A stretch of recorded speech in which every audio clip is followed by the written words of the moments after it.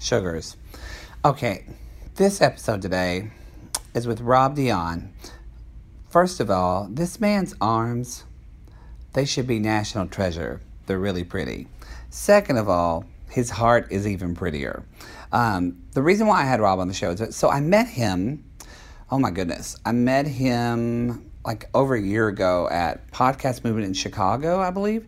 And then we realized that we literally live like 10 blocks from each other here in Los Angeles. So we always kept planning on having him on the podcast, and it just didn't work out or whatever. Life happened. Well, so we finally, it was one of those things where he came over to my apartment, I was like, I thought this actually is the perfect timing. I need to hear what he's saying today. I hope that this is one of those moments for you where even if you've heard some of this before, which I don't know if you have, you're hearing it for the first time and hopefully ingesting it. With Rob, so Rob does personal training, but I'm going to be honest. I've talked to a lot of personal trainers, mainly because they're all hot and I want to touch them. But with, I'm just being honest, sugars. I'm just being honest. But a lot of them say the same thing. They say, don't diet, but eat healthy and work out. Like calories in, calorie out. That's not Rob at all. And honestly, I didn't know that until I always thought he was a nice guy and I thought he was smart. So I thought, okay, I'll have him on the show. And then he totally floored me with, like, Rob got to it. He got to the heart of the matter. And this isn't just about doing how to do push-ups with the correct form and things like that. But Rob really gets to the heart of why we don't fucking work out, why we don't move our bodies, what is not only in our way, but also what enables us not to succeed. So I'm just so like inspired, and I'm so honestly moved by what he's doing, because I think I haven't heard a lot of people talk this way and motivate people this way. And I meet a lot of people. This is going to sound arrogant, but y'all know what I mean. Like what I do this show for is I want to entertain people, but I really want to change people's lives. I really want, like literally, if I feel like my purpose in life is to affect millions and millions of people. I really want that many people to be affected by, not me directly, but at least what I'm doing, that it carries over, changes people's lives. I feel like Rob is one of those people as well that not only could do that, has the power to do it, but also has the intention and feels that. And it's just beautiful to be in a room with him. So I hope you enjoy this show. I'll see you at the end. All right, we're just going to start recording because we've been talking too long. Okay. Hey, everybody. Welcome to Dear Mattie Show. What? It's a podcast. Okay. People always say this about my guests that come on. They're like, your guests are so pretty. And we're definitely doing that today. I'm with, podcast host, personal trainer. We're entrepreneur, just a lot of Rob Dionne, right? That's I said right. it right? You said it right, Dionne. So yes. worried. Okay.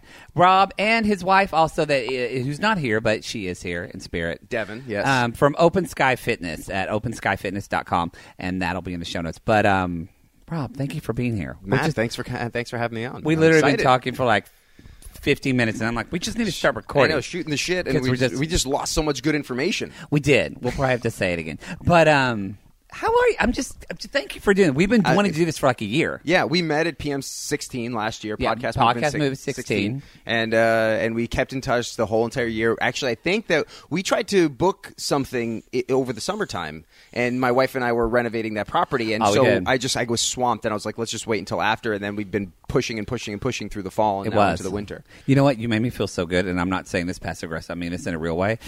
Like, so starting in like November and December, I just was underwater with life. Yeah. And it took me like, because I emailed you and you emailed me back like, it was like 2.5 months later. And I don't ever get offended by that because I did all that shit to like 20 people and I felt like a dick doing it. And some people were upset. They were pissed off about it. Right. And I was like, I really am trying to do the best I can here. It's just, I don't want to send somebody like a shitty email. I wanted to like take time and think about it and respond. But literally, it's just like for about 2.5 months, I did not have that. I didn't have that in me. I didn't have the time. Yeah. I was stressed about other stuff. And so literally, you emailed me back after I'd all like just gone through emailing people back finally and felt like shit. And then you emailed me back and I went, oh. I'm a normal person. And, other people do this. And he's way prettier than me, so I feel better.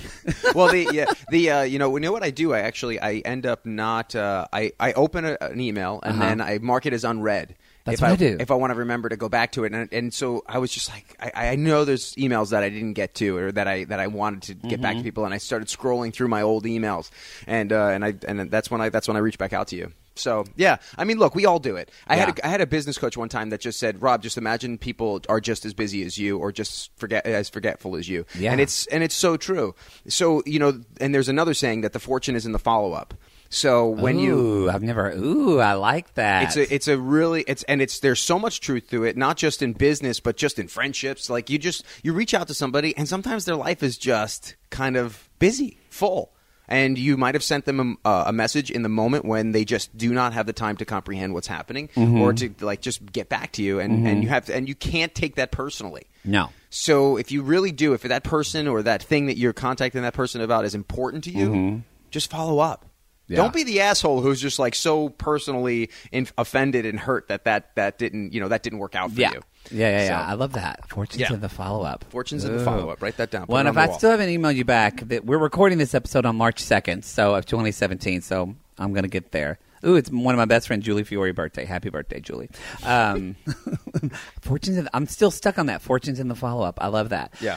So we met at Pocket, and we hit it off, and we had a good time, and we live close too. We're like I live 2 miles from you. Yeah, I just did the GPS on the way here. Yeah, so we're super, super close. So okay, so tell me a little bit. I mean, I don't even know where to start, because we've been talking about real estate. We've been talking about entrepreneur. We've been talking about Facebook. Let's start, but I want to focus on you a little bit. Okay. So I want to start a little bit. I want to ask you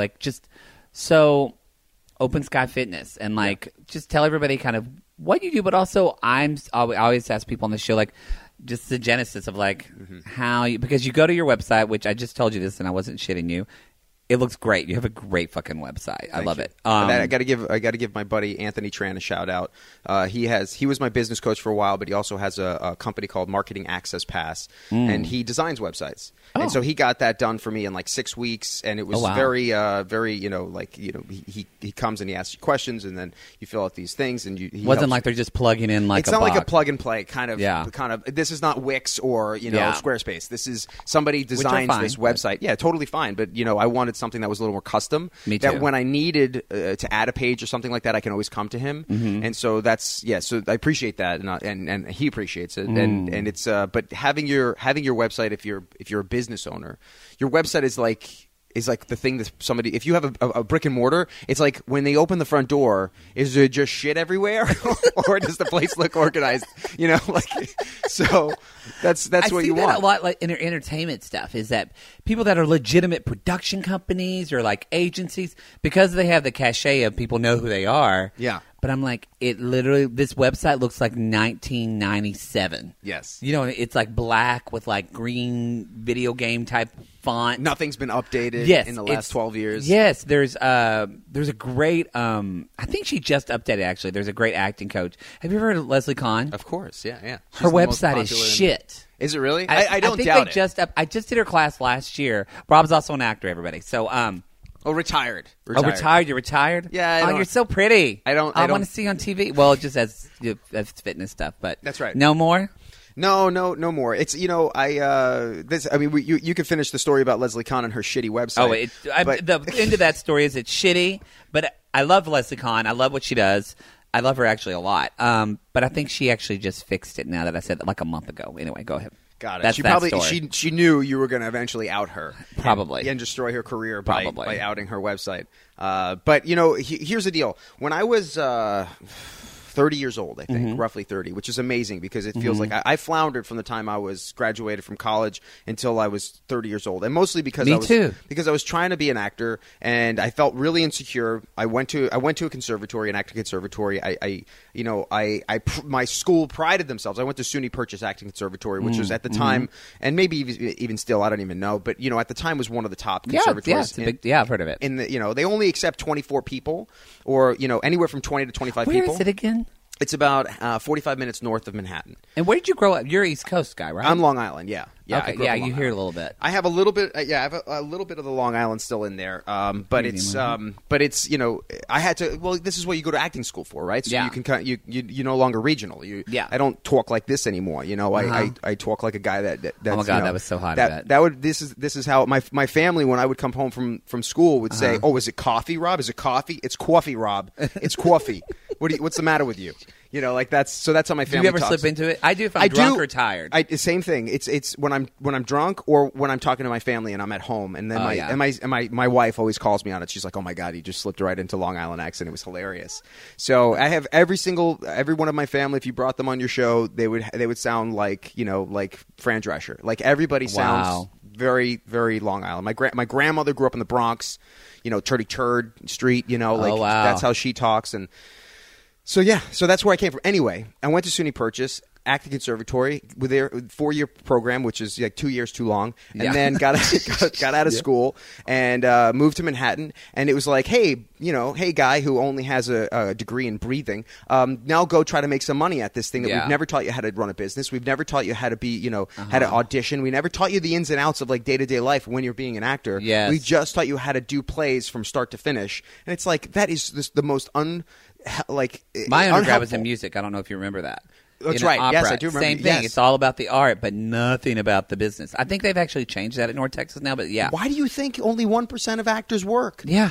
They don't know fucking how to run a business. Exactly. And Leslie Kahn, with her credit, like a lot of those actors work because she talks specifically about business. She does. And I have a good friend of mine who's Jeff Meacham, who was on my podcast. I know that. Jeff Meacham is on the show Blackish. He's yeah. He's the white guy one of the white guys in the office. Totally obnoxiously racist. Doesn't know that he's racist. Just says oddly racist things. Like the first episode of the first season, his line was like, he goes up to Anthony Anderson, the lead role.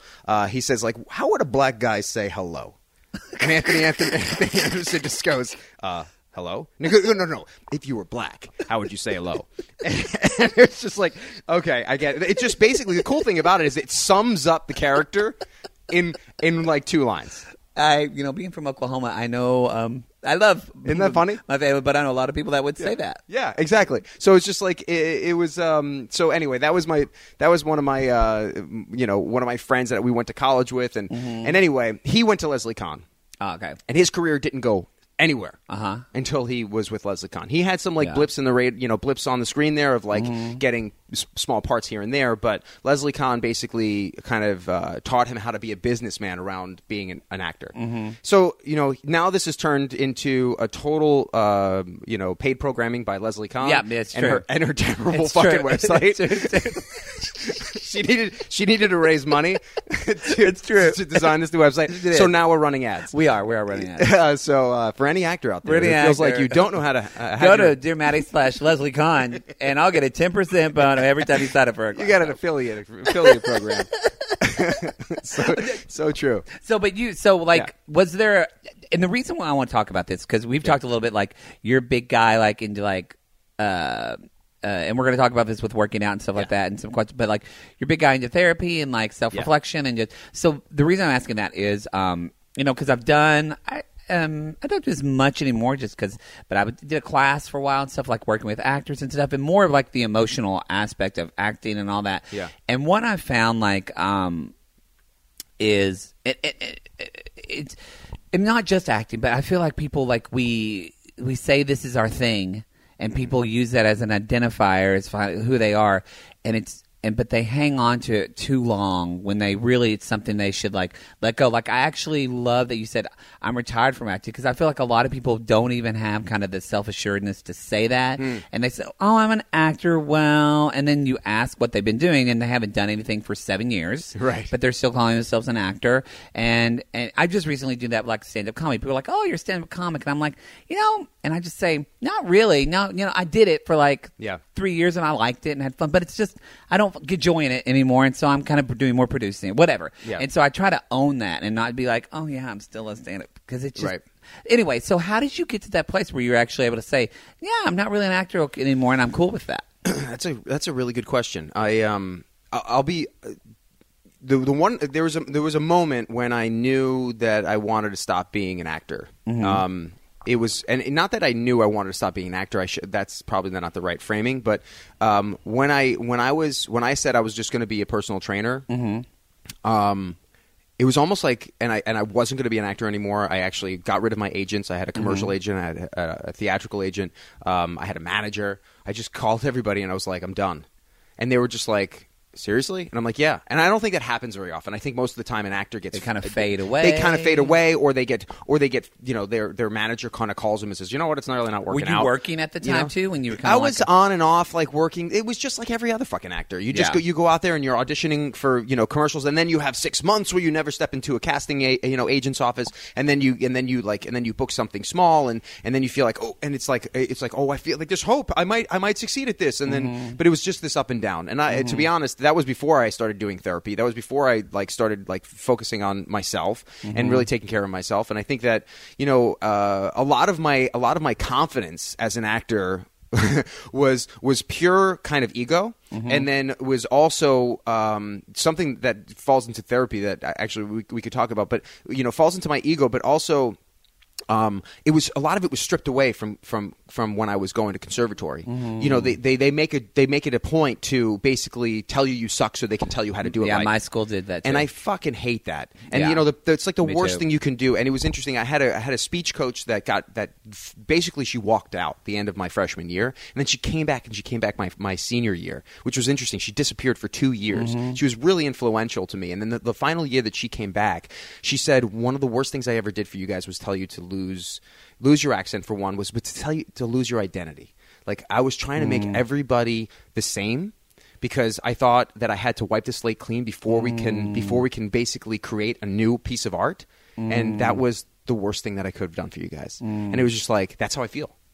I feel like I was a phenomenal piece of art that got painted over white, and now I was trying to recreate that same thing, that same exact emotional strength, that same exact ego, that all of those things that I had from my childhood, and I was trying to somehow recreate that from a place where that had been completely deconstructed. And it was really hard to come back from that. I went to. That makes me emotional, actually, because that's exactly how I feel about singing. Like I've never had anybody describe it so succinctly of how I felt about singing. Anyway, go ahead. No, but it's I think this is one of the reasons why I think that I'm getting good at what I do. Mm-hmm. And that's in terms of coaching now. Made me teary, Rob. Woo! Is this a first? Has anybody made you tear up? A little bit, but no, I'm not. I'm dead inside. I don't normally cry. I don't know why I don't, but I'm like, woo. This is like, okay. But it's, when things really speak to you from the heart, when really they can break through all the layers of all the bullshit that all those, all of those borders and walls that we put up around ourselves to keep ourselves safe. Mm-hmm. If something can really kind of boom and strike right through, that's when you know that there's something really truly there that needs to be addressed, that needs to be talked about, and needs to be figured out. You're a therapist. You know what I'm saying, right? Yeah. So there's and as I talk about multiple times with on my show and with my wife, we've been doing therapy for years, and I didn't realize any of this stuff until like the last couple of years, and it's been a huge change for me, not just with my business, but also my relationship and all this stuff. So anyway, going back, when I was going out into the world, like I said, I felt like I was trying to recreate something that didn't exist anymore, that was gone, and it was years, a decade of floundering. And so when you asked me, like, how did it feel when you gave up acting, it felt fucking great. It felt great because it felt like it was, for the first time in my life, I felt like I didn't have to pretend to still be that. Because whatever that was, when I was that 10 years ago, when I felt really good, really passionate about all of that stuff, and was intrigued by it and interested in all of it, all of that was gone. All of that intrigue and interest was gone because it had been deconstructed. So now when I shed that and I was like, okay, I want to do something else. Now now the horizon was much more clear for me. I could go and try something, and for me, at first it started out with personal training. I had this, I went to it sounds really silly when I think about it. I went to like this Millionaire Mind seminar. Have you heard about this? There's this guy who's a speaker. He runs this this seminar that's huge. Thousands and thousands of people go. It's called Millionaire Mind. The Millionaire Mind seminar, something like that. Anyway, one of the things he said was, if you're trying to put yourself in multiple different businesses, and it was all about business, you're not going to succeed at any, or you're only going to succeed at each one of them, in very, very small increments. Mm-hmm. So I had like this epiphany. I was trying to be an actor. I was trying to be a personal trainer. I was trying to start a business. I was trying to do all of these things because I want to be successful in my life. I think we all just want to be successful. And you're ambitious, and I think having that ambition, yeah. Right. So I was like, okay, what are the things that I'm passionate about right now? One of the things at the time was I was passionate about being a personal trainer, and I was passionate about creating something that was, where another thing that they said was, if you want to be good, if you want to be successful at something, you have to become the resident expert amongst everybody that you know.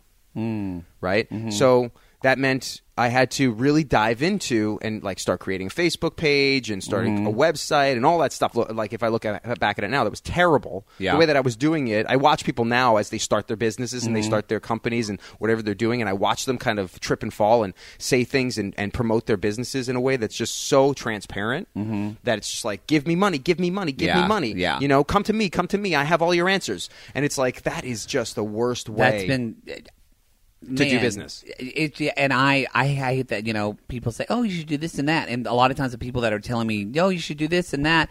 And, we had a conversation earlier. You were just kind of helping me and saying, talking about like ways I could utilize Facebook and stuff. And that's the first time where somebody told me to do something. I felt like that was like an authentic way for me to do something, like something that wouldn't be about me just trying to get money but it's just about me like actually helping people. Yeah. Because I feel like a lot of times people say, oh, you should do this and that. And I'm like, yeah, but your stuff literally basically says, I'm going to like, because like I'm gonna say it out loud, which makes me. But like I've been like conceptualizing, trying to like write a book or something like that. But I'm saying that so many people know, like, oh, write a book, and I'll go and see what book they wrote, and it was like a 10-page like web book, right. And I'm like ebook, yeah. I'm like, and ebooks are fine, but I'm like, I don't want to fucking write like a 10-page bullshit book just so I can say, you get to download 3 pages of my ebook for free and now buy it. Like, I want to do something that actually affects people. And those people a lot of times say, do this. They're doing that total transparent bullshit anyway. Yeah. One of the things that you learn early on is that unless you're willing to give everything away, you're never going to help anybody. Ooh.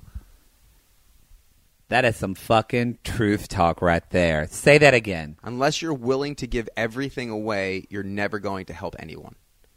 And it's totally true. I fucking love you, Rob. Because, here's the deal. When somebody comes to me and they ask for my opinion, I will give them everything I know. Mm-hmm. Right? And if I hold on to that information, right? If I hold on to it like, no, I have to protect this bit of information because if I give it away, they know too much, and then they're not going to hire me. They're not going to pay me. They're not going to give me anything. Well, the only time anybody's ever going to trust you is if they feel like you are giving them everything you've got, that you're basically betting on them, that you're saying that I believe in you so much that I'm willing to give you all this information because if you took this, I promise you, you will succeed. It doesn't matter what it is, relationships, business, your whatever your fucking dream is. If you took that information and you went with it full on, then you are going to succeed, right? And and now you get to make the decision now, because I'm not telling you it's easy to do that. I've never fucking pretended it was easy. I'm just telling you these are the steps that you have to take in order to get the thing that you want. Now, if you want to do that, then just do those 5 things or 10 things or whatever it is, whatever my giveaway is or whatever my advice is to you, right? And if that person says, Rob, that's really hard, it's like, well, I mean, I can help you. But I'm really busy right now, and I can't just give you things for free. Like I can't just work for you for free. Yeah. So if you really do want me to help you and you want me to coach you through this, I'm happy to, and I'd love to do that because I really do believe in you. Because and I wouldn't be talking to you if I didn't. Right. So if you want me to help you, I'm there for you. And here's how much I charge. And if that doesn't work for you, let me know because I'm happy to negotiate because everything's up for negotiation. Let's be honest. There's no such thing as a fucking price tag in life. Yeah. Right. So, let's make this work between us because a part of every good negotiation is both parties leave happy. Yeah. Bad business people make the other person, their goal is to make the other person feel like they want to feel like they won. Yes. But if you're really truly good at negotiating, both parties feel like they just walked away winning. Yeah. Right? Yeah. So it's insane. You know, there's something I don't know if you watched. Did you watch the new Warren Buffett documentary on HBO? No, I didn't know there was one. Oh my God, it's amazing. I love documentaries too. Love documentaries. Love Warren Buffett. Yeah, I do. He said something in there that falls in line with this. And this, you know, he said something. He goes, "Love is a funny thing. The more you give it away, the more you keep getting back. You can't get rid of love because the more you try to get rid of it and give it to other people, the more they give you back. The more you try to hold on to love, the faster it runs away." Right? So it's like it's the same thing with information. It's the same thing with building an audience, the same thing with building a community. The more you try to hold on to what you have to give, the harder it is for you to create that community. And for so many early on entrepreneurs, business owners, whatever it is, whatever your thing is, whether it's you're an actor or whatever it is, the more you try to hold on to it like it's some kind of fucking secret or it's like you got to play it so close to the vest, the harder it is for you to actually succeed and get further on. And, you know, the best actors, you're just like, oh my, how many times have you heard this? Like the best actors, like that person is just so giving. Every time like you see them perform, it's like a gift. Yeah. Every time you meet them, they're unbelievably present and with you. Like those are the people I fucking want to be around. Yeah. You know? Yeah. Those are the people I love because they're just like all there with you, giving, and it never stops. And you're just like, fuck, man, I'll give you. Do you need the keys to my car right now? Like, what do you need? Seriously, you can have it. Like, I would give you anything. And that's I think what most people forget in life. They think that they have to play it close. They think they have to keep something for themselves. And in reality, you know, nobody's going to come to you if you're only going halfway to them. So, you know. So anyway, and there's another saying in business where it's meet them where they're at. So which means that, you know, I can't meet you halfway. I can't expect you to meet me halfway. I have to meet you where you are. Right? So if I'm at, like, as a personal trainer, as a, you know, if I came to you and I was like, and I was trying to talk to you about health and you were like, Rob, I tell me about fitness. And I was just like, well, tell me about you. That's the question that I need to ask is tell me about you. What's going on with you? What do you need help with? You know? And then I find out where you are. Because I can't fucking meet you where you are if I just hand you a piece of fucking paper and it says do this workout, and then I hand you a book that says eat this food, and like I just hand it off to you that way. I'm not serving you, right? I'm serving you just like a therapist. I'm serving you if I'm able to sit down with you and actually try to understand you, meet you where you are, and then give. Your wife is the luckiest woman in the world. Oh, thank you. My gosh, I learned a lot of this from her though. You know, and we learned it from each other. I tell you, I mean, I grew up in Long Island. I'm one of the most shut off guys ever. Like I can, you see this? This is me shutting off everything that's happening right now. You know, like, that's how I was, and it was really hard to have a conversation with me for Devin, and that was, we've been together since what year is this? 2017. So we've been together. It'll be 17 years this summer. Oh, wow. Or this September, right? Cool. So we started dating in 2000. We've been married since 2008. So 9 years married this summer. So we've been together for a really long time. Yeah. We've kind of gone through the stages of being kind of closed off and not communicating. And you know, I come from my family doesn't talk about anything that's really bothering them. You know, they're really kind of shut off to that. Are you Italian? Yes. Well, my mom and my grandmother, that side is Yugoslavian Italian, and my dad's side is French Canadian. My dad's side doesn't talk. They are the ones that don't talk. My mom just talks at you. You know, so it's like there is no listening. Period. Yes. You know, that's how I was, and that's how I thought life was. And you have to be very, very, very opinionated. You know, not to generalize, but like I feel like Long Island people, you know, kind of East Coast, but like centered around like all the boroughs of Manhattan and like out to like Jersey and stuff like that. But I find that people are very guarded, but it comes off as confident, and it's a very hard thing to discern between the two if you're not from there. And you haven't kind of transitioned out of that.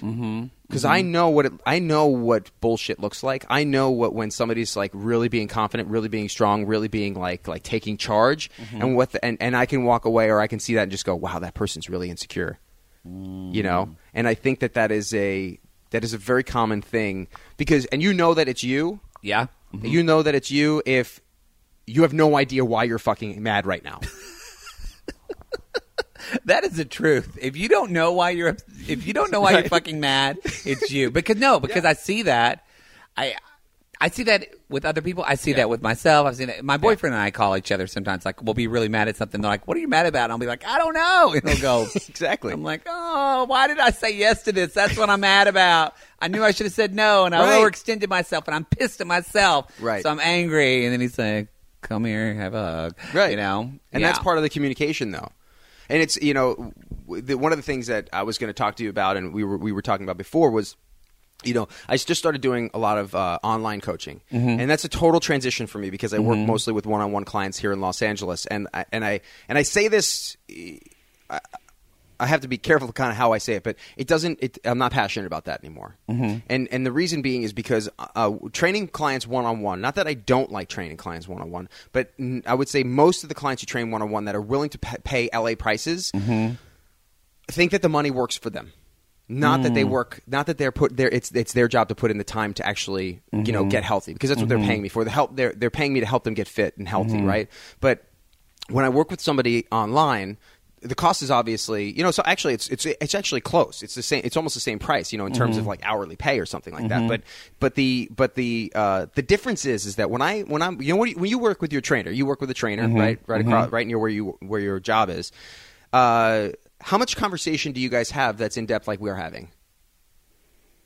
A little. We have a little because I'm more therapist minded, right? And I call out like I jokingly tell them, I'm like, "Hey, I have an inner fat girl. Like her name is Bertha," and like I joke about her, but like Bertha does not like really fights me sometimes on fitness and stuff like that. But nothing like this. Like it's maybe collectively I've been seeing him for like 2 months now, and collectively we probably had like 30 minutes maybe of a conversation. Overall of that time. Now, when I work with my clients now one-on-one via Skype, it's all this. It's like, what is happening with you? Like when I start working with somebody, how the first thing is like I want to know what's going on. I want to know where they're finding their roadblocks. They think that they're coming to me for a workout program, right? But I never tell them that. I mean, I never say that they are going to get one. I always I preface with before I take on a new client online. I always say we're not doing workout programs. We're not doing nutrition. I'm not taking anything away from you, and I'm not making your life unbearable for the next 12 weeks. What we're going to do is we're going to work on finding out what makes you tick and finding out what's really going to change the course of where your life is going right now. Because you ever watch The Cosmos where Neil deGrasse Tyson talks about I own it on Blu-ray. That makes me cry. So he talks about like how the I forget, it was like the moon or was it Halley's Comet or something like that. Like something happened, and there was like where this molten meteor hits something, and it moves an inch. It moves. Yeah, he talked about it moves an inch, and then that. But compounded over billions of miles and years. Yes, it's like it's hundreds and hundreds of thousands of millions of miles. And like that was comets that hit the Earth to create life on Earth. Right. So now look at your life like that. Right? So look at your life and the direction that it's going and what that means for 20 years from now. Right? Because you're heading in one direction. Right? And you make every choice you make. I just got goosebumps. Fuck you, Rob. You're amazing. Okay, keep going. So every choice you make moves you an inch. But 20 years from now, that inch could mean living 5 more years or 10 more years or less if it goes the wrong way. Yeah. Right? Yeah. So if you make the choice to do something like, I don't know, like pick up smoking as a kid. Yeah. That's a choice. Moved you an inch today. But now, 20 years, 30 years down the line, you are way off fucking course. Wow. Right? So this is kind of like figuring out now what the job is that I what I do with people is I say, okay, here's where we are. Meet them where they're at. Right?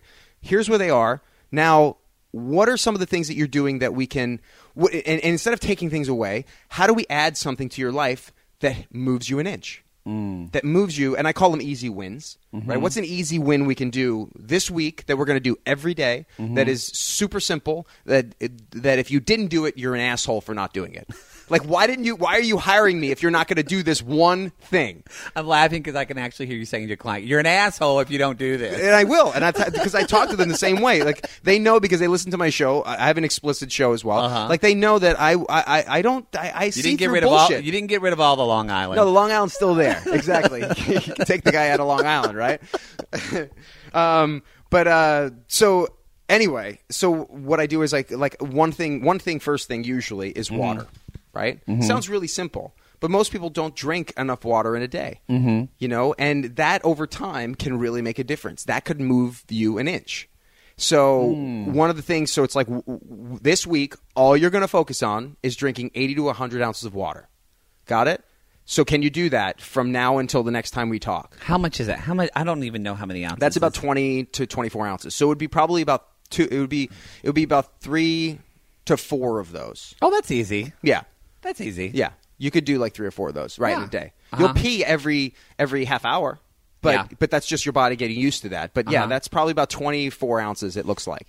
So that's like step 1. Okay. Right? And then over time you keep building on those skills, those habits, those little needle movers, those little like minute winnable actions, and you start to build those. And then as the 12 weeks when I usually work with people in 12-week spans.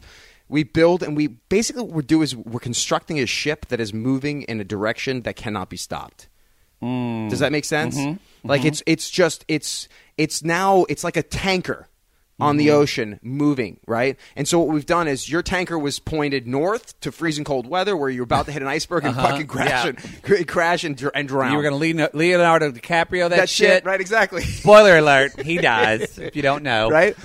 So what we did was we slowly turned the course. And so now we're pushing it towards like facing south to warmer weather where now you can kind of sail for good. You know, from now until I said the journey doesn't end until you have a tag on your toe. Right? Yeah. That's when the journey ends. So when somebody's like, so when am I healthy? When am I skinny enough? When am I done with this? You're done when you're dead. Sorry, that's just the end of that. That's like that's as far as that conversation goes. You're done when you're dead. Because if you think that getting healthy is a 12-week program, is P90X, or is this like cleanse that you just did for 10 days, if you think that's getting healthy, you get your head so far up your ass you don't know which way's up. Yeah. You know, and that's one of the discussions that I have on my show. That's the constant conversation I have with my clients. And it's until you're ready to kind of understand that about health, you're really lost. You're in like this, this white room where you can't tell where anything is, and you're just looking in every direction. Everything looks the same. So like this is like the true step into being healthy. Unless you're like willing to understand that the choices you make on a day-to-day basis are pointing you in a specific direction, unless you're ready to kind of look at what that is, right? First thing in therapy, right? One of the first things therapy is like really just look at the moment. What's happening? What's really happening in this moment? And then being able to like understand it and then be able to kind of redirect it and stopping. And one of the things I talk about is lots of problems come up because let's be honest.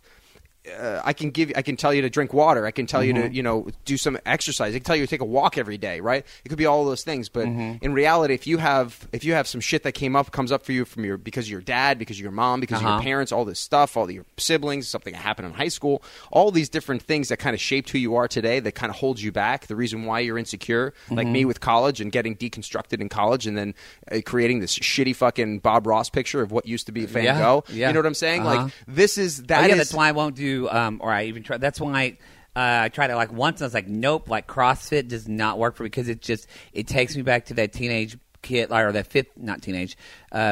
fourth grade kid who like at the time had to play sports. Yeah, and was in like the boys' locker room, like the boys' club, and was the effeminate kid that totally like at least the CrossFit places the one that I specifically it was just so much of like that boys bro club. Yeah. I was like I actually feel like emotionally not safe here. Yeah. Like, I just can't do this. Yeah. And so, but that was okay. I kind of found some, I did other stuff, but I still had that mentality a little bit. It's better. It's much better now. But even still, when I walk into a gym, I always like have that thing of like, am I going to be like an unathletic or like weak man? It's like a man thing that I'm not as much as a man because I felt not as much as a boy, and it's tied up. right down to that moment when you said when you were that age, when you were a young kid. Yeah, it's tied to that moment. Yeah, and that's so anchored in there. But then you broke it down. You said, okay, that doesn't work for me. I understand that that's what's happening. That feeling is coming from there, but it's visceral. It's like I can't control that. That's something that's not worth. I'm not willing to kind of go through whatever it's going to take to go through to get good at CrossFit because it just doesn't make me feel good. Yeah. But so then you start asking yourself, and this is again like how I will work with people is I'll say like, so what does interest you? What are you interested in doing? Or what are you? Let me ask you this: like, how often a day are you willing to dedicate to just doing something physical? 20 minutes. 20 minutes is like 1.5% of your day. You willing to dedicate that much time to just doing something physical? And then if the answer is yes, because if it's not yes, then why the fuck are we talking to each other? Exactly. Right. So it's like, okay, yeah, sure, okay, I'll dedicate 20 minutes. Great. Keep talking. I'm just moving my dog. It's just turning my dog around. But, so then you figure out, okay, so you're going to give me 20 minutes every day. What are you willing to do for 20 minutes? It's like, I don't know, I can take a walk. Great. You can take a walk. 20 minutes. Perfect. Is that something that's like actionable that you can do every single day? Fantastic. It's all I want you to do. Because I'm not looking for you to become an expert at lifting weights. I'm not looking for you to start like I don't know, like Olympic lifting or something crazy where a lot of people think that that's what they have to do. Join a CrossFit class. You have to go from 0 to 60. I used to do that. I would do that. I would do a boot camp. I would do this. Yeah. It was very different. Like this time I didn't even, and my boyfriend and I, and it's going slower, but like he wanted to run a half marathon this October. And he said, "Do you want to do it?" And I said, "Okay, I will do that." But instead of being like, "I need to go run, I need to do this," I don't even know who I talked to. Oh, it was a girl at my day job who's super fit, and my trainer reemphasized this when I met him. Just kind of like it was the first time that I said, "Oh, I need to start running more and stuff," and he said, "Working with you, he's like you don't have very great balance." He's like, you have a pretty weak core and like your back. He's like, I'd rather you just like spend the time right now kind of like working on your fitness. He's like, you have plenty of time to start training for a marathon. He's like, take it slow. Yeah. And that was helpful for me because that's kind of all I've been doing since January. It's like nothing crazy. Just like I work out like 3 times a week, but it's becoming more and more a routine. And then changing, and again, not crazy, but just changing meal prep where 1 meal a week I prep in advance so I know for that 1 meal what I'm going to eat, and that's been huge for me. And that's another big one. That's another huge one for a lot of people. There was a question. Sorry, y'all. We're having therapy for me right now. Rob's working it out for me. Tables are turned. I'm trying to create one of the things I'm working on in the next couple weeks is I'm creating my coaching page. I've never had anything with all the stuff that I do. I've never had anything to sell. Like I've been doing my podcast, creating content on my website for 3 years. I've never tried to sell anything. Part of that give. And it was like, and I think you feel like that too. You're like, I don't know what I would want to sell. It feels kind of gross. It's like, I don't want to become like, I don't want to now like just start like trading my knowledge for money. That feels really weird, right? But it's like, but let's be honest. If we want to do what we love, then let people pay us to do what we love. Yeah. Rather than working in an office, or rather than being a waiter, or rather than look, as an actor, nobody's fucking paying me to do what I love. So it took long enough for me to be like, all right, I think I need to stop doing that because that's what I really like to do, and nobody's paying me. So moving on, but if you are going to shit, I lost my train of thought. I had such a good thing I wanted to say. Son of a bitch, and I do that once in a while, but it's all right. Hey, I have ADD, so I like. I could be in the subject and then I could look in your brown eyes and go, what was I saying? It happens to me. No, but you're talking about, I was talking about the gym, and I was talking about doing meal planning and doing stuff. Okay, got it. Okay. I was talking about, I was designing my coaching page, Uh-huh. right? And I was trying to figure out what are some of the taglines I can put on my coaching page. And I was brainstorming, and I was thinking, I was like, what would connect with people? Like, what is, because a lot of the stuff, I'm not talking about, like, my taglines can't be six-pack abs. My tagline can't be get ripped in 20 days. My tagline can't be drop 20 pounds in 15 days. It can't be that because that's not what I do. It's not what I believe in. I think that's all horseshit and fucking, sales talk. Yeah. Right? So one of the questions that I thought should be somewhere on my homepage was, whose job was it to teach you how to live healthy? Whose job was it to teach you how to eat healthy and live healthy?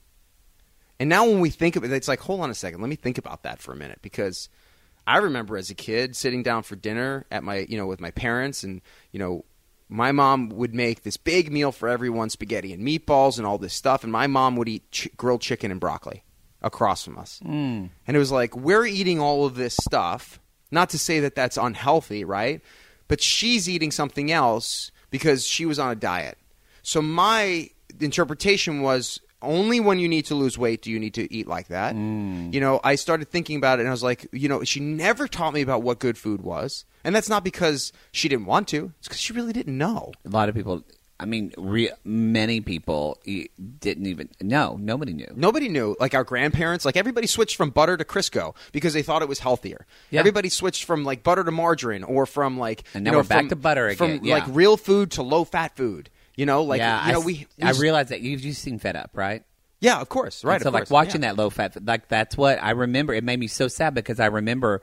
My mom lost some weight, but I remember everything became low fat in our house, low fat, and we were talking about it. She's like, "Yeah," and I didn't realize that I was just putting more sugar in my body and your body, and I thought I was doing the right thing and feeding my family healthier, and it was so sad. Yeah, and that's the problem, though, is that we get all of this misinformation, and that's one of the great things about podcasts these days. Yeah, because podcasts are the wild west of information. You get to choose who gives you the I agree information that for anything, want. health. I honestly, most of my politics stuff now, because I'm just kind of like Trumpcast. Well, yeah, I haven't listened to Trumpcast. Oh my god, it's hilarious. Oh, it is. Oh, it's so good. Yeah, he just talks. The guy, I don't even know. I know it. I've heard of it, but I've never listened it's just so funny. So yeah, you got to watch it, and it's really informative too. And I feel like podcasts. Yeah, I agree with you. Like for the new wave of information, that's it. Yeah.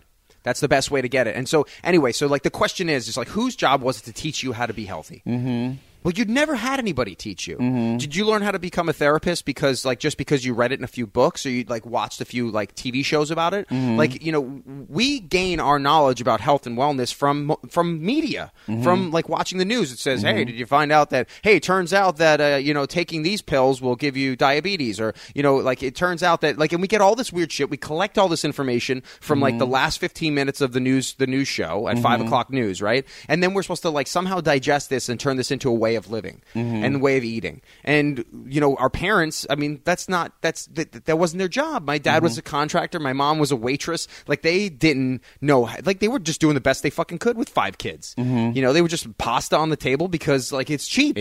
Yeah, exactly. So like, but if I think about it, it's like it kind of was her job to teach me that, but I don't fault her for not teaching me that, because she had better, because her mom didn't teach her. Yeah. And my grandmother's mother didn't teach her, and my grandmother's mother's mother didn't teach her, so nobody fucking knew. Nobody knows how to eat healthy. So now one of the things is like, if you want to learn how to eat healthy, not for me, but for you, then that's what I can help you with. Like that's what I can help you with. I can help you figure out what is the right way to eat for you, and by teaching you the different lessons that there are around food and how it interacts with your body, how to pay attention to your body. Are you gassy when you eat food? Do you feel bloated? Do you have diarrhea? Not to get too graphic. Do you get foggy? Do you have a foggy brain? Do you have low energy? Do you just like, do you starve yourself? I did realize meal prep. I made meal with broccoli and Brussels sprouts, and my boyfriend both were like, we can't put those two things on the menu for meal prep in a week. I was way too gassy. With both of those things. So then we learn how our body reacts to things. When we are gassy, when we're bloated, when we have certain reactions to certain food, it can come in the form of like hot flashes. It's come in the form of like headaches or migraines, things like that, depending on who you are, right? that food, and the only way to know that is by knowing what you're eating. Like, you can't just like kind of go in blind, right? It's like eating with a blindfold. You have no idea what you're eating if you're not paying attention to it. So if you find out, if you can kind of create the map, the blueprint of what's happening, and say, okay, on this day I feel really bloated, I feel tired, I feel lethargic. What did I eat? Yeah, what did I eat this morning? What did I eat last night? I didn't sleep well last night. Wait, I had like a turkey sandwich at like 11 o'clock last night. What it is about the turkey sandwich that did that to me? And it's like, and then you could start deconstructing. It's because we don't, we do. This reminds me of two things.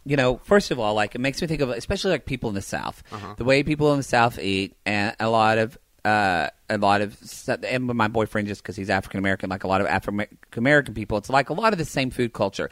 And it's interesting, as you're talking, I thought, one of the reasons I think that why the South just has higher obesity rates and people eat crappier, I think about my family, it's because literally people that, unless you were aristocratic, people that were lower income or slaves were given like the shittiest, fattiest foods in the world, and it's really good now. But that's what they ate, and so literally, there's just generations of generations that are just cooking the same thing, and I see that like with my dad, and so nobody ever interrupts that. Like when you were talking about your family, they're just doing what the person did before them, and not even thinking. So there was that, and then also, as far as the only time I've ever done a cleanse, and I did it not to lose weight. I did it. It's called like the clean cleanse. It's this guy in Santa Monica who's a doctor does it. It's like $400. It's like you get these like powder things, and you do like in supplements. You get like 2 shakes a day, but then you eat 1 meal a day, and that's what I did because I found that I get like a little hypoglycemic or something. Like if I don't eat protein in the morning and stuff like that, I'm fucking shaky in like 3 hours and stuff because I just know that about my body. And I didn't want to be like my friend Jake, who tried to do that fucking cayenne water pepper cleanse and fainted on the second day. And I know. It was so funny. Shortcut to healthy. Yeah, he worked at a gay bookstore at the time in West Hollywood, and he fainted like stocking poppers. And I was like, that's the gayest thing I've ever. But anyway, the whole point of this, what I did like about that cleanse, and I'm not recommending it if you don't want to do it or not, but it was like a 3-week thing, but it was like all about scientific method. It was the first time that I'd actually, like, I have sinus issues, and people are like, gluten. I'm like, I don't know if gluten affects me. And the whole thing is like for basically like 2 weeks, you take out like gluten, dairy, caffeine, sugar. Yeah. You take out the stuff, but the whole point, the doctor's not, he's like, I think this stuff is bad for you, but then what he does, he's like, do a reintroduction process and see, like a lot of people don't realize when they eat tomatoes, that's why they get heartburn, because they're having like tomato sauce, even like on healthy chicken. And what I learned from that, I thought like, I was having low energy, and I thought, I should give up coffee. And then I learned coffee actually doesn't affect me at all. In fact, I feel I get caffeine from it, but actually like 1 cup of coffee and I'm great. But, and bread, gluten doesn't affect me at all. I can eat all the fucking bread I want. Right. But I realized that's when I learned that dairy hugely affects my sinuses. Didn't realize that at all.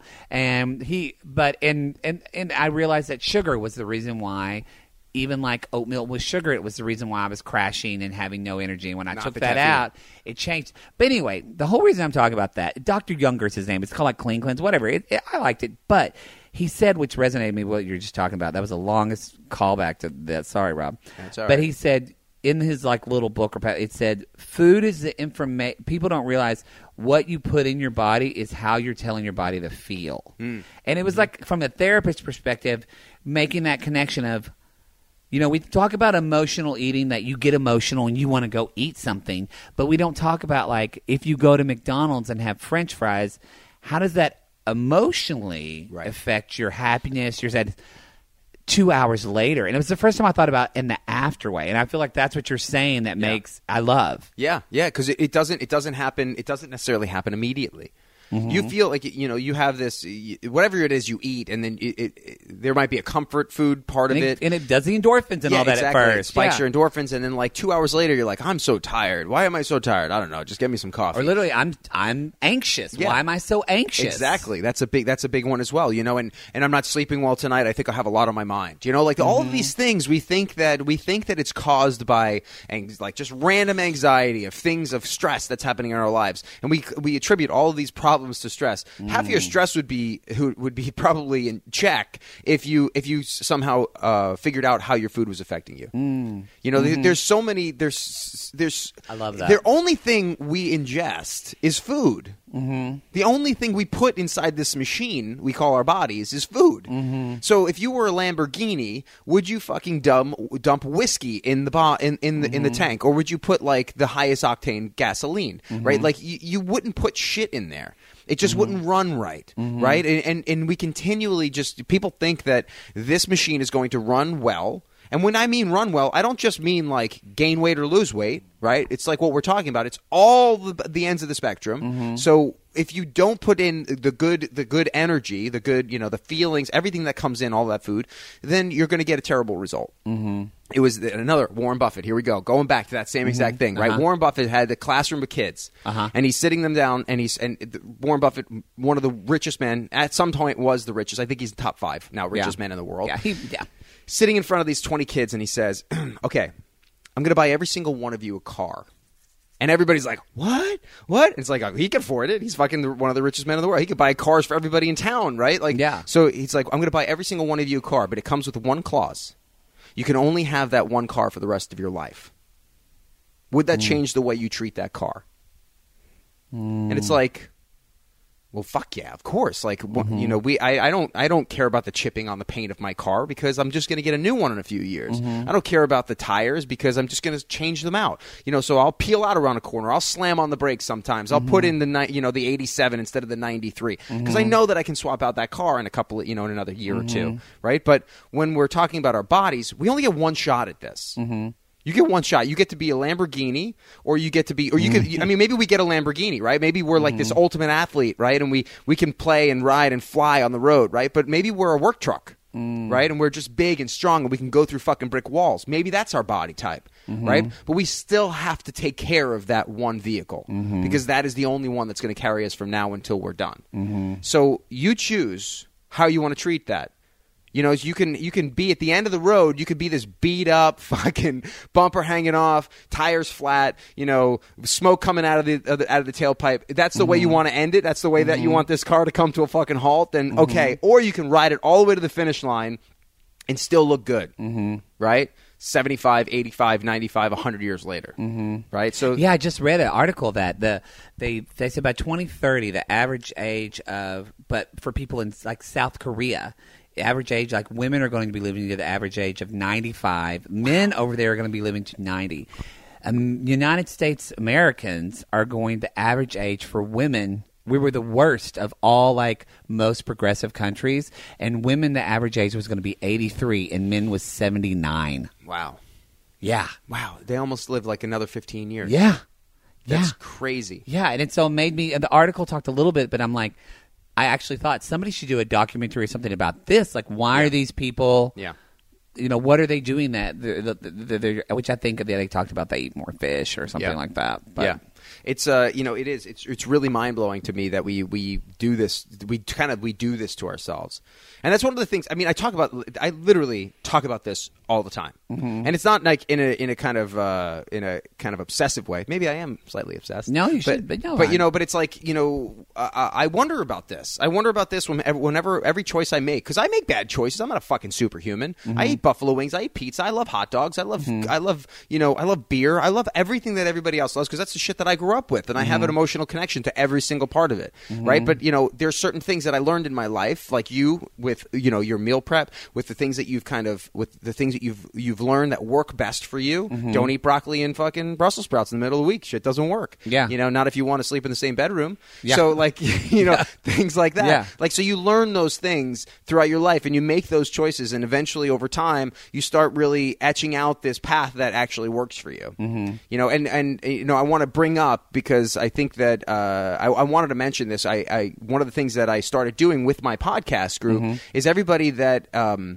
you have the listeners to your show, and one of the things that I did for the listeners in my show was I created the Open Sky Fitness podcast group on Facebook, and I think that it's just an extension of the conversation, right? If I talk about this subject on the show, and I say what are your thoughts on this, or how does this affect you, or tell me your story. I want to hear about you. And I started this group, and it has grown now significantly. We just passed 400 members this morning. Oh, that's great. Which is pretty cool. Wonderful. And we're constantly having. And this shit's free, y'all. Yeah, that's right. Exactly. It's it's a place to talk about the things that you're working on. It's a place to have other people help you stay accountable. You get to help other people stay accountable. You get to continue the conversation so it's always there and present for you, and not something that's on the back burner or in the back of your mind that you never think about. So this is something that I created with my wife that it's just an extension of the same conversation that I feel like I have. Well, and I also think that, and I mean this in a positive way, I almost feel like sometimes, and I don't know if you're finding this, that obviously you're super valuable because we didn't even get to we're not even going to get to the questions. Fuck it. Questions. Because like I love what you're, but like I almost, for some people, the group is even more valuable than you, because in some ways, because what I've seen with doing my camp, with just and having support, especially that's why it's interesting you say like I'm doing less and less one-on-one face-to-face coaching, because I, as a therapist and practitioner, like I've become less and less interested in one-on-one and more interested in group therapy, community therapy, because nobody really does this on their own. Like I know probably the biggest reason why, two things, that my health has changed significantly within the last 6 months as far as just the way I look at working out and stuff like that. Because I'll be honest, I was like that gay guy a year ago, like I still could get abs, and that's like totally out of my head now. I mean, it's not like I'm not saying that. I part of me is like, oh, that'd be really cool, but it's more over. A lot of it, honestly, is just the support of my boyfriend, who's just I have just somebody who supports me and says, like, let's go for a walk, or like when I don't want to do meal prep, he says it's important to me today. That, and also it was a huge thing for me to this last time I went home to Oklahoma and just seeing, like, my parents are both 66 and I love them both very much, but my dad is like, 6'1" and like 330. Right. And my mom could lose some weight too, but I've seen what they eat and how they take care of themselves, and how seeing, especially with my dad, like he's starting to age, but the only reason he's a contractor, plumbing contractor, so his body's breaking down a lot because he physically worked his whole life, but I still wonder, he's been big his whole life, and I wonder, like, how would your body still be? It's such a juxtaposition living in California, because not that maybe we are the healthiest state, probably not, but Colorado is. Okay, there you go. Oh yeah, I just went to fucking Boulder, and there was like they all looked like, all the guys looked like porn models. It was crazy. Anyway, but anyway, seeing those still here in California, seeing people in my life, and this is what I think, I'm going back to the Facebook group, is seeing people of all different types of outside your community, because here I see 70-year-old men who are fit, who are active, who look really good, who take care of themselves. And then I see them compared to like my 66-year-old father, and I'm like, suddenly the narrative, because growing up in the South, my dad, my mom, my aunts, my uncles, they are more the narrative of, quote unquote, what older people look like in my community. So it becomes acceptable. And it's accepted. So now I'm seeing it. And so this is what I love about people that live wherever in the world. They go on this Facebook group and they're saying like, oh, this is somebody, I'm a 35-year-old overweight mom with small kids, and like, this is how I feel like moms should look this way, they should feel this way, they should eat this way, they should, emotionally binge on chocolate, or whatever these narratives that come from media, community. And you see this other mom who, takes a different approach and still is, is still able to care for her kids, but is also able to care for herself in a different way that's not the narrative in your community. That's the whole thing I wanted to talk about. No, and you just said something very important there. It's to take care of yourself. And that's the one thing that I think most people, especially moms, don't know how to do, is have self-care, self-love. Oh yeah, sure. And it's that is a huge one. Yeah. And I had a client break down recently, just like with what she was struggling with, and most of it comes down not just to self-care, like but like self abuse.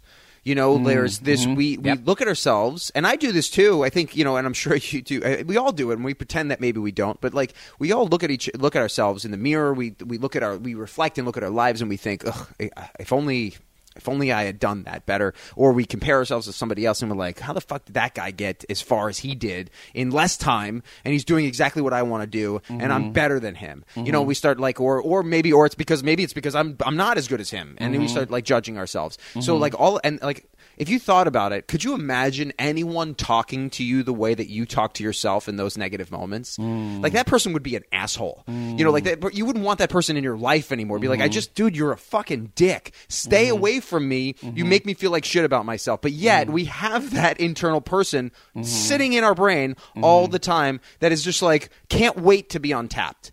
Can't wait until he can just start chiming in when we walk past the mirror or when we step on a scale or whatever it is. We could have the best week ever. You worked out 3-4 days a week. You cooked with your husband. You played with your kids that week. You had maybe you got a promotion at work, and then you step on the scale and you gained a pound. The world is over. Yeah, you tell yourself you're complete shit. I'm a fucking disaster. Yeah. I can't get anything right.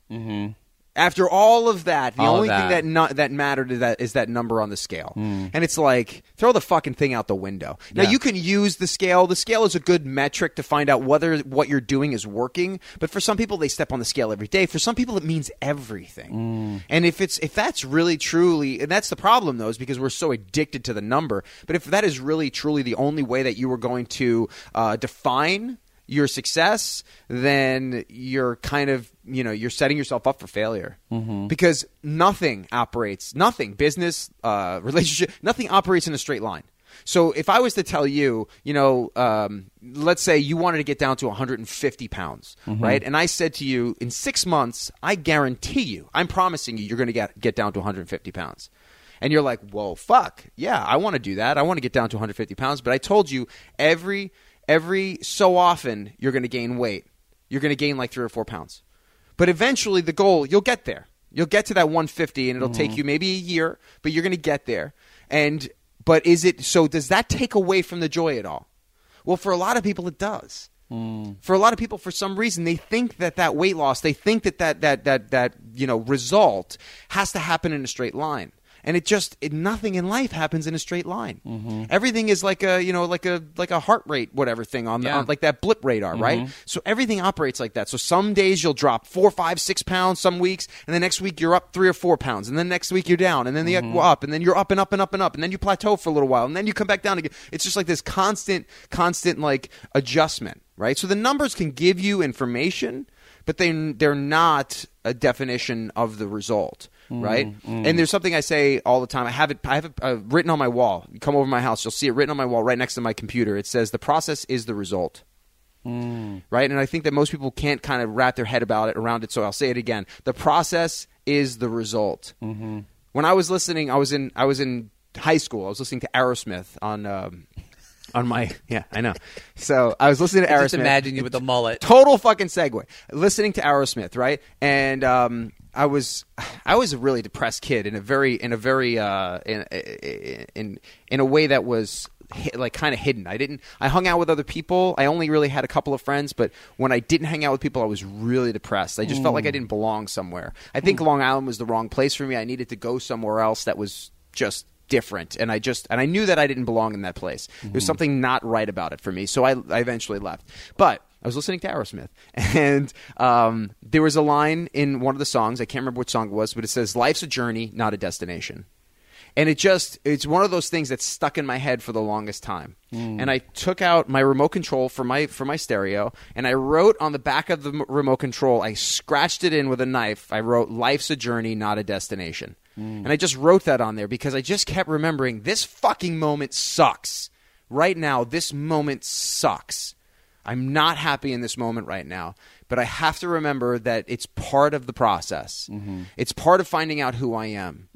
Not every moment is going to be fucking rainbows and sunshine. There's going to be the downs, there's going to be the lows. And you just kind of understand that there's going to be some peaks and there's going to be the valleys. So you just have to fucking be in it for the long haul.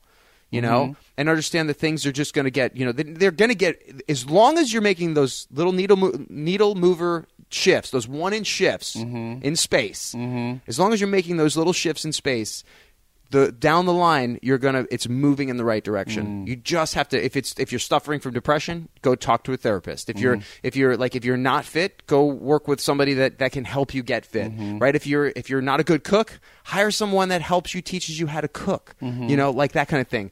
Don't throw Band-Aids on bullet wounds. Don't do P90X. That's gonna get you fit in 12 weeks. But once you're done with it, what do you fucking do? You didn't learn anything. Right? You don't do the meal delivery shit that, you just have somebody deliver all the meals. You never learned how to cook anything for yourself. Like all of these things, all these Band-Aid on bullet wounds that we do, that we have that's so convenient, especially here in Los Angeles, becomes a detriment to our future.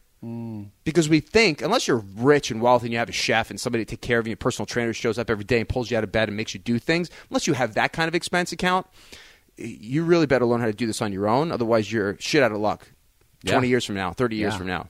And it's not as hard as people think. It doesn't mean that you have to be this health guru freakoid who only eats bean sprouts and tofu. It's not that. God forbid, if that was my life, I'd kill myself. But no, it's about really enjoying your life and figuring out what works best for you and kind of like putting yourself on that trajectory that a billion years from now you are in like the place that you want to be. So I don't know. I feel like I get on soapboxes. No, I like it. I like it. But we're gonna have to do Chatty Mattie soon. Yeah. What is Chatty Mattie? I forget. Chatty Mattie, same 5 questions asked, but I'm not going to do it yet. Shit. I'm bringing up one more thing. Okay. Because it applies. It applies to me. Sorry, everybody. It's my show, but I'm thinking of it.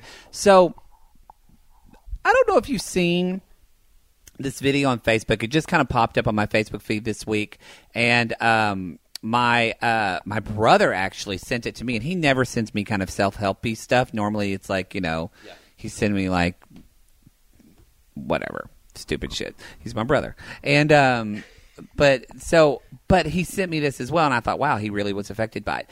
But have you seen the video of that? I don't know her name. It's this blonde haired woman. She's talking about how motivation she feels is bullshit. I don't know if you've seen this. I haven't seen it. I'll send it to you because it Did it resonate with you? It did. It resonated with me in that I don't know if I think motivation is bullshit or things like that. But what she talked about is how, like, from a brain perspective, that your brain is seeking safety. And so doing things that put us out of our comfort zone, she's like, is against our brain wiring. Yeah. And she was talking about more emotional things of like, this is why, of whether it's love or whether it's, taking a new chance at work or taking a risk. She's like, your brain is literally saying, no, don't do that. You won't be safe. You won't have security. Yeah.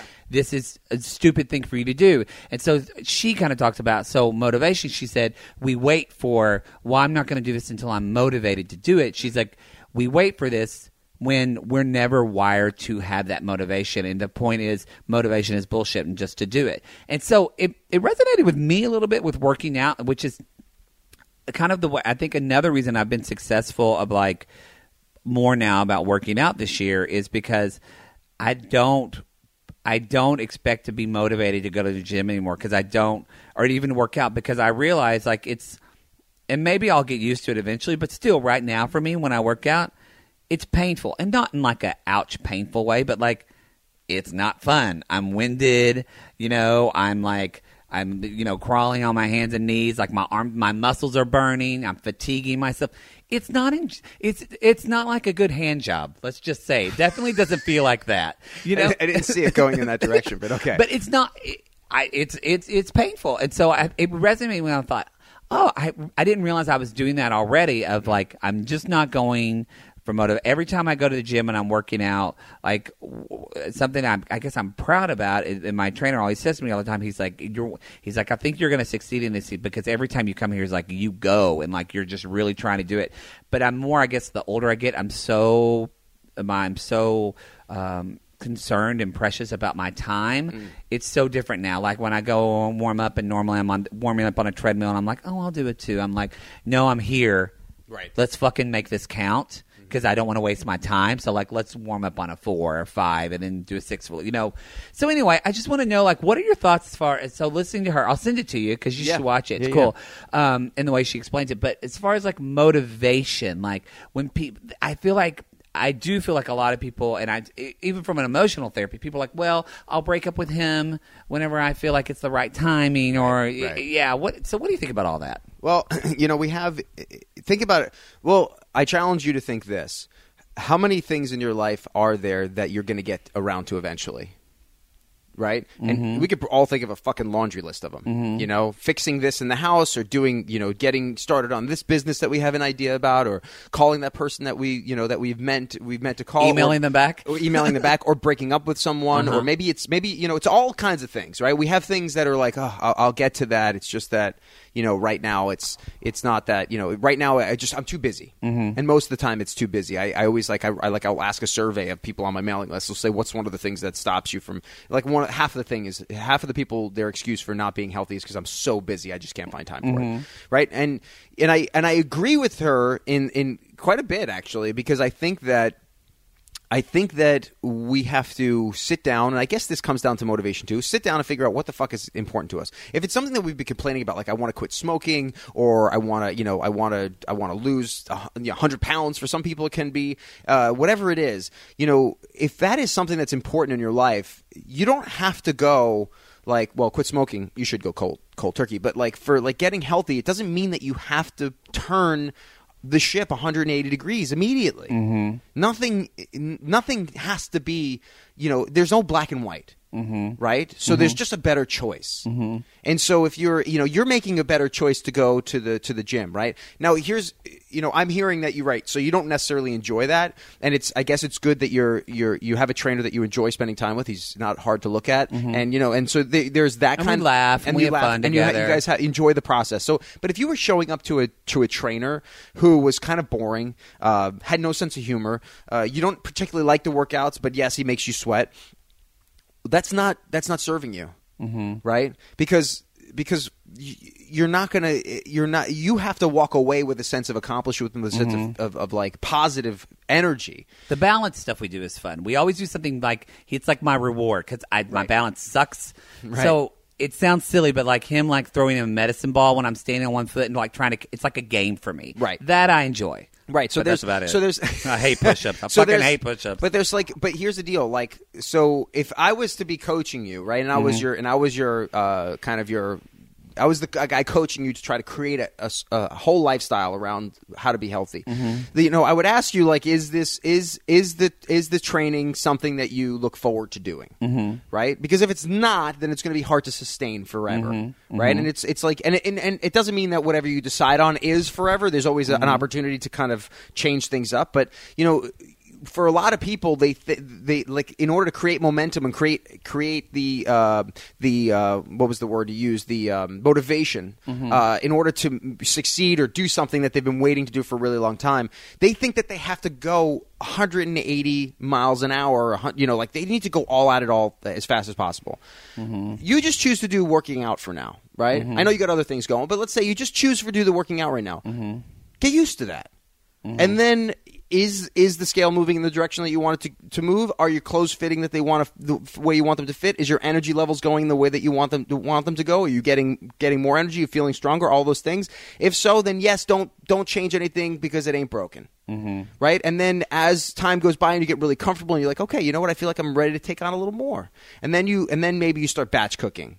Right? And then you start doing little things in here and there. Now, for most people, I think my recommendation is always just changing the food and the nutrition and all that stuff first. The lifestyle, the emotional awareness around everything that's happening in your life, those are always big decisions for me. But I guess I've always been the most motivated is when I hit rock bottom. When I hit rock bottom of how things are going. And I think that's generally the same for everyone. But do I need to fucking wait till rock bottom happens before I'm motivated to do something? That would just mean that I'm starting from the worst possible place. Yeah. If I started today to do something that I was something I wanted to get good at, if I just started today, then I'd be much better off than if I let myself, if we're talking about weight loss or getting fit, if I let myself go for another 3 or 4 years until my doctor told me that I'm at risk of diabetes and a heart attack, then it's like, oh shit, now I really got to do work. That's where my dad is. He's pre-diabetic. Yeah. And that's where a lot of people start.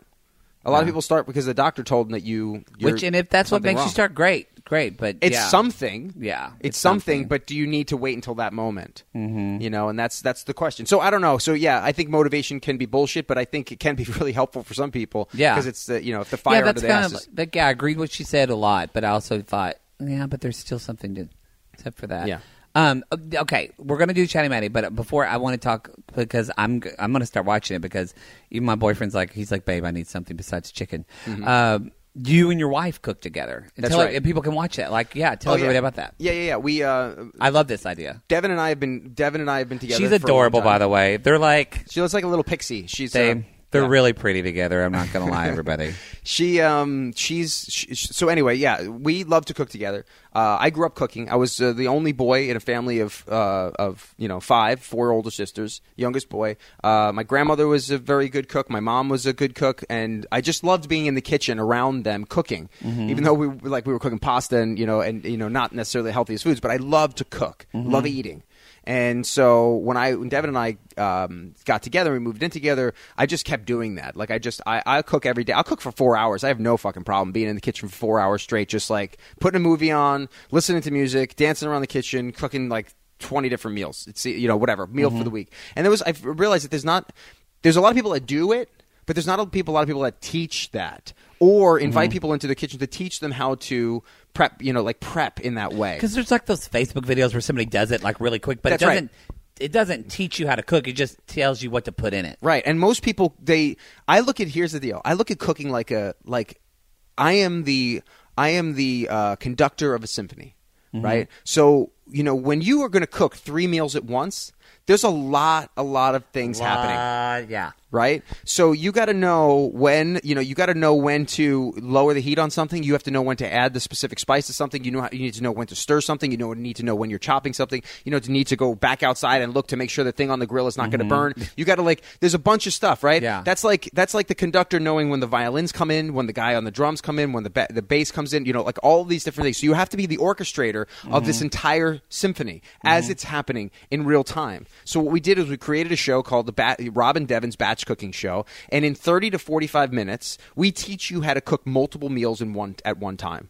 And we made one of the things we've made tri-tip from everything's from scratch, and we do not prep anything in advance. So we don't want you to think that because that's so often you watch a cooking show. It's I've already made this quiche and I've already made this and I've already done that. And so it's bullshit. It's it's half-hour meals, but you prepped everything. Yeah. What we do is all of the stuff's out on the counter. It's organized, obviously, because we don't want to just waste people's time. But we show them how quickly you can get this done. So in 30 to 45 minutes, we'll make 3 or 4 meals. So we make things like egg stuffed tomatoes with pesto and cheddar cheese. That's your breakfast. You'll make 6 or 7 of those. You put them in the oven. They take 30 minutes to make. But so what we do is we prep all the tomatoes. We put all the eggs in. We put the toppings on. We throw it in the oven, and that's the first thing. The only thing I do is I preheat the oven before I turn I go live. Camera, yeah. Because this is all live. So it's not I'm not editing this shit down to make it 35 minutes, 45 minutes. This is real time. So you get to watch us cook from start to finish, and this shows you that you can actually do this. You don't have to spend an entire day cooking for the week. So we'll make egg stuffed tomatoes, and then we'll make spinach stuffed mushrooms, and and we'll make tri-tip. We've made chicken fajitas. We make bone broth. We teach people how to make all these things. Now bone broth takes 24 hours, but the prep is only 5 minutes. I make chicken broth all the time. It takes 5 minutes. Throw everything in a fucking pot or in a crock pot. It's the best smell. The house smells amazing. It does, and and it's so delicious, and it's. It makes such a difference in your food. Yes, exactly. You can drink it, or I'm a big Ina Garten fan. Yeah, and you can add it to any recipe you have. So Ina Garten won't make you lose weight. Don't eat it. So every Saturday at 2 p.m., Devin and I host the Rob and Devin's Batch Cooking Show in our group, only for the people in the Open Sky Fitness podcast group. So we don't want it to get any bigger than that. It's not that we don't want people to watch this, but we want the people in the group to understand that they're there and we're there for them. If they have questions specifically, we're there for them. So I want it to feel like an exclusive place. This is a VIP kind of hangout where we are there to be your support system. It's really hard. You talked about your family back home. Everybody there, nobody's a support system for each other. Yeah. And that's the problem. It's getting better, like I see. And I think just because the pattern's getting interrupted more. And I largely think that is solely actually because of the internet. Because that's right. It brings you closer. Well, yes. And I see that, family members are seeing what their cousin who maybe lives in a state like California or like in Colorado, they see they're doing this. Mm-hmm. I'll try that. Or they're seeing they're hiking more. That looks fun, or whatever. And also it's just, like you said, because of podcasts, because information is just, it's just changing the way people think. It's at your fingertips now. It's much more available. It's much more available. Yeah. So that's what we do every Saturday at 2 p.m. And the way to watch it is to join the Open Sky Fitness podcast group on Facebook. So that's is it Pacific time? Obviously Pacific time. Pacific time. Yeah, exactly for me. So whatever 5 o'clock on the East Coast. So that'd be 3 o'clock if you're 4 or 5, whatever. Yeah, 3, 4, 5. Exactly. All right, we got to get to Chatty Mattie. All right, Chatty Mattie. Do I get to look at these two? Yeah, you get to look at. Did you write down my answers? No, I didn't write down your answer. So, Chatty Mattie number 1, I ask everybody, what's your most memorable childhood smell? My grandmother made pasta vazul when I was a kid. I made it for Christmas this year for my friends. It's an old family recipe. It's pasta vazul just means pasta and beans. Mm-hmm. But my grandmother makes the Yugoslavian version, which was my grandfather's favorite meal. And it's got a lot of smoked meats in it. Mm-hmm. And it will fill the house. Really? It's one of those meals that will fill the house with smell. Just like you say that, like your chicken, the chicken stock that you make. Pasta vazul fills the house with this amazing smell, and it's my favorite to this day. It's still my favorite meal. I only eat it maybe once every couple of years. It takes 2 days to make it, but wow. It's not a batch cook. It's not a batch cook, but I do have some of it in my freezer still from Christmas, and it's still to this day. If I ever get sick, I try to. That's what I have when I'm sick, or it's got a lot of fat in it, but it's oh my god, the flavor is just amazing, and the smell is just amazing. So yeah, that's my favorite smell. I can never fill up on it. It's just like never enough. What was your grandma's name? What was my what? Grandmother's name? Marie. Oh, that's pretty. Yeah. I like hearing old names. Okay, what would be the name of your memoir? Chatty Mattie number 2. Name of your memoir. My memoir. I feel like that should be somebody else should name my memoir. Devin would know. He did the best he could. Okay. I think you are. Yeah. I think you're doing pretty good. Yeah. I mean, it's like I'm doing the best I can. So yeah.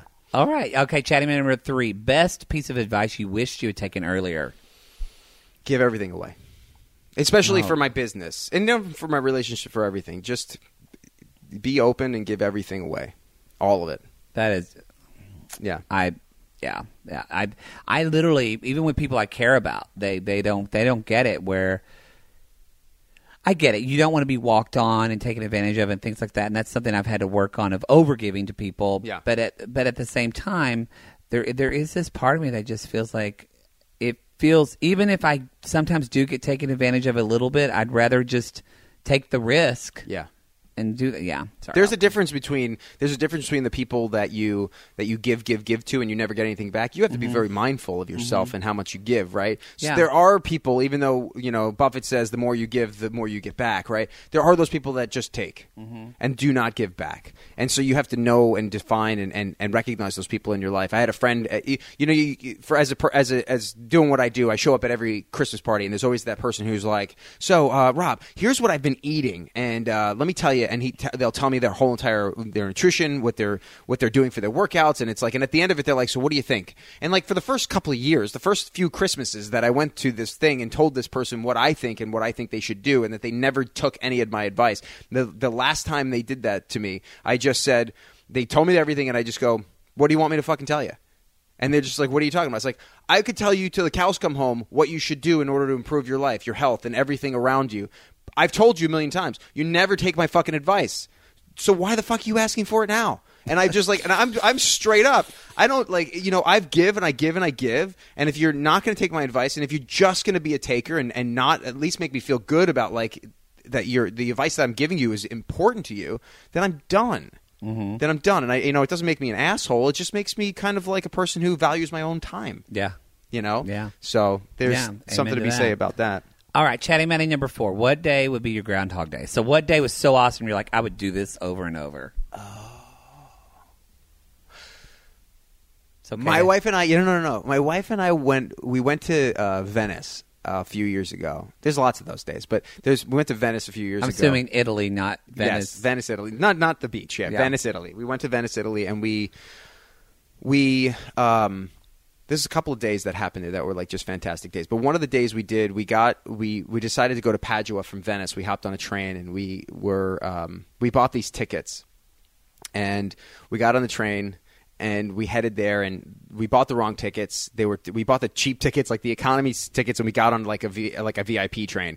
And so the guy was like, "Don't worry about it." So we got like this nice luxury ride to Padua. We walked around the streets of Padua. We had like the most phenomenal dinner. We bought a bottle of Aperol and Prosecco, and we sat and we drank and got totally tanked at this, in this beautiful park, like with the beautiful like pond in the middle. And then we walked around the city of Padua. We had a phenomenal dinner where Devin had horse meat pasta, and I can't remember what I had, but everything was so great. And then we were walking back, and we got to the train station. We realized that the train station that the last train had left an hour ago, and they had to figure out what we were going to do in Padua for the next. It was it was the middle of the summertime.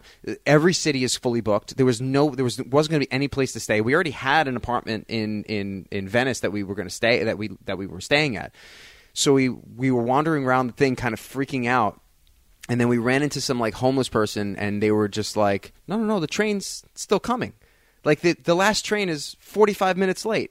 And there's no, or an hour late. So like the last train hasn't shown up yet. So we ended up getting on that train and going back to Venice, like counting our lucky stars that we made it. And we were like talking to each other about how unbelievably lucky we were, like as people, to have an amazing day like that. And then the world not allowing it to kind of turn sour, where we would actually have to struggle and try to figure out how to survive, right? So then we got taken care of, and then we ended up in Venice, and we walked the streets of Venice and stopped and got some pizza on the way home because we were sitting in we were on that train for like an hour, and it was probably like one of the coolest days ever.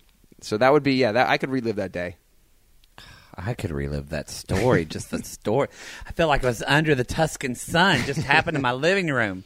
All right, well, last chatting, Mattie. When are you most inspired? Either time of day or in life? Like, when are you most inspired? When am I most inspired? I guess I'm most inspired when I'm talking to people that inspire me. I think that's I'm a creature that feeds off of other people's energy and motivation and desires. And if I'm around people that I feel can't kind of open up. I think I'm a very emotional person. I think I'm very kind of tuned into how I'm feeling. And when I meet people like yourself, people that just kind of, they're willing to go take that trip with you. They're willing to have that conversation with you. I feel really inspired and in the moment. And I think because you've done multiple interviews, I've interviewed over 100 people. When you have the conversation with somebody that gets it, it's like, oh my God, I can talk to you all day. I just need to take a nap because I just like, it's so much energy because it's so inspiring. But at the same time, it's like, I could talk to you every day. I feel like it's just like, so those are I think I get inspired by things like that. I get inspired by other people and their success and their joy and what's bringing them happess. And as long as success, I think that's why I like as an actor, I really love giving too, because I just love it when I'm able to help somebody just figure out something in their life. Yeah, exactly. And make it easier for them. Exactly. And I love more even joyful. if I have nothing to do with it, I love there's two different kinds of people, and there's many different kinds of people, but two different kinds of people that I can think of that when they tell me how great their life is, or they tell me how great things are going, I feel unbelievably excited for them. Like almost to the point where I have to go home and tell Devin, and I'm like, one of my clients or one of my friends told me this great stuff. And then there are other people that I feel like they're bragging all the time. Like they don't maybe it's just a shift, not in a bragging way, but like in a way that like it just makes me feel kind of gross. Like I almost feel like they're only telling me this because they want me to think how great they are, rather than they want to enroll me in their life. Does that make sense? That is such a beautiful. Enroll you in their life. That is such a beautiful way of putting that. So it's like a different way of telling the story of how like awesome their life is. Yeah. It's like if I was to tell you how great something was, and I want to bring you into the story of it. You know, I don't know. I think I'm much more tuned to that. Maybe over the years I've become much more tuned to it. Maybe it helps being a podcast host, just because you're talking all the time and you understand how words really mean something, and then not just the words but the intention behind the words. Yeah, I talk about intention all the time. Right, exactly. So that is, you know, when I find people that have the intention, the right intention behind the words, those people really light me up. Well, I found one of those people today. We totally went off the rails, and just because you just gave me such great energy. This was like, thanks, I'm buddy. Spinning about this. I'm thinking too, like, I'm going to tell this person to listen to the show, and this person and this person. No, because I think it'll help them. Yeah. So yeah, I'm joining your Facebook group because I want to learn how to fucking cook. Yeah, you better join it. No, I am seriously, because he's like, my boyfriend's like, I'm sick of chicken. Yeah, that's the whole thing. So, okay, so tell everybody. So, Open Sky Fitness. That's right. So, Open Sky Fitness. If you want to find, OpenSkyFitness.com is my website. Everything across all social media is Open Sky Fitness. Get up the newsletter, the e-newsletter, if you want. I do have a newsletter if you sign up for it. I'll tell you. I'll be honest with you. You know, Instagram, Twitter, Pinterest, all that stuff. There is stuff that's going out there. Even my Open Sky Fitness. There's a difference between Open Sky Fitness, my page, and then the Open Sky Fitness podcast group on Facebook. Right, the podcast group is where I literally hang out all the time. It's almost like I'm hosting a party, and you're all invited. And I'll swing by, you know, a few times a day to chime in and see what's happening and comment on things and post different things. You know, like, I'll swing by every, you know, but like, feel free to talk amongst yourselves, you know, like that kind of thing. Is Devin on that group as well? Yeah, of course. She chimes. Yeah, she chimes in. It was just the two of us to start off with, but you know, so that would be the place that I would say go. If you're an Instagrammer, great. I have some pictures and posts, but you know, I find that Instagram doesn't allow you to really have conversation as intimate as you can on Facebook. So you know, Open Sky Fitness podcast group, that's the big spot on Facebook. We also we have the Open Sky Fitness podcast. If you go to iTunes and you want to subscribe to the podcast, you can listen to Devin and I speak and link interview. Will be in the show. Exactly. So, yeah, I appreciate that. So we'll we have. I think we have a good show, just like you have a good show, because I think if you're an open person and you're willing to be vulnerable, you can't fail. You can't fucking fail. You cannot. Yeah. No, you can't fail. So I agree. Off my soapbox. No, what a beautiful soap, Rob. Thank you so much. Thank you. I have a feeling this probably won't be the last time I have you on the show or involved in you in some way. Oh, I feel like I like you're talking. I'm thinking, if I ever do become like the gay white Oprah and have a show, I'm like, you're like my Bob Green guy. Like, yeah, right. Because I think it's I don't know. I'm just I encourage people to listen to the podcast, because I just think you know, nothing quote unquote is new anymore and all that, but I do, the way you talk about fitness and the way you talk about health and motivation or not motivation or whatever, it's just, I don't even know exactly how to talk about it because it's and verbalize it yet, because it's just a different way of thinking for me. So I know I definitely had a lot of aha moments today. So, anyway, I'm just excited. And that's okay. And then just things feel fresh. It just feel like a journey's just been like opened. anything, just like therapy, you revisit it, you think about it, you stew in it, and you allow yourself to process, because there's a lot of stuff there. I'm excited to re-listen when I go to do editing. I'm excited to re-listen to this show. Actually, awesome. I can't wait to hear it. I have no idea what the fuck I just said. It was good. I didn't even tell one dick joke. So hey, we did good. We did good, sugars.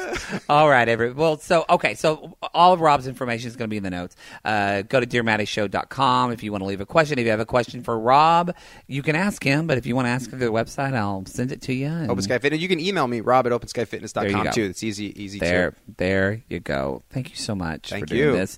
Everybody else, I love you and appreciate you very much. You can listen to this podcast. You can also listen to Jake and I do our other podcast. I'll talk about that at the outro of the show. But again, just do something for someone this week, and we'll see you next week. Bye. Sugars, Rob Dionne. I'm telling you, I know his arms were beautiful, but the heart was even prettier, right? Am I right, ladies? And like the 2 gay men that listen to my show, I don't know how many people listen. I should take a survey, but that would take work. And I don't even like to edit, so why am I going to do a survey now? You know what? Yeah, no. I was thinking about it for like 10 hot seconds, but no. But Rob, yeah. So hopefully, I really meant everything I said about him at the beginning of the show. So hopefully, you felt that as well. Let me know. You can go to DearMattieShow.com. Or another way you can let me know is leave a review on iTunes, Stitcher, wherever you listen. If you do it on iTunes, don't just do the stars. Actually write a review. It helps bump us up so people see me more. Also, if you're listening to Jake and I, TV Tea Time podcast, and you've been missing us because our show ended, well, you're in luck or you're unlucky. I don't know how you're going to see it, sugars, but airing tonight, the 22nd, is ABC's Boy Band. And, you know, there's a lot of things Jake and I love. One of them is we're both opera queens, and we both, I was going to say like hot guys, but these are like boys. So I think it's just going to make me feel really old, you know, because nobody's going to be like a 25-year-old. They're going to be like 15. So I'm going to feel old as fuck. But still, we do like singing in tight harmonies. It sounds even gayer when I just said that. You know what I mean? Like barbershop quartet. You know, like we're a bunch of men are together singing tight harmonies, and they have to listen to each other, so they have to get closer. And sometimes they're brushing up against each other. You know what? This is not going to end well, and it's going to sound creepy, but you know what I mean. So ABC's Boy Band, there's a 2-hour premiere that comes on tonight, I believe at 8 o'clock. Check your local listings for times. But Jake and I will be recapping that tonight, and that show will be airing on TV Tea Time tomorrow. All right, everybody, you know the drill. Go be of service for someone, and I love you.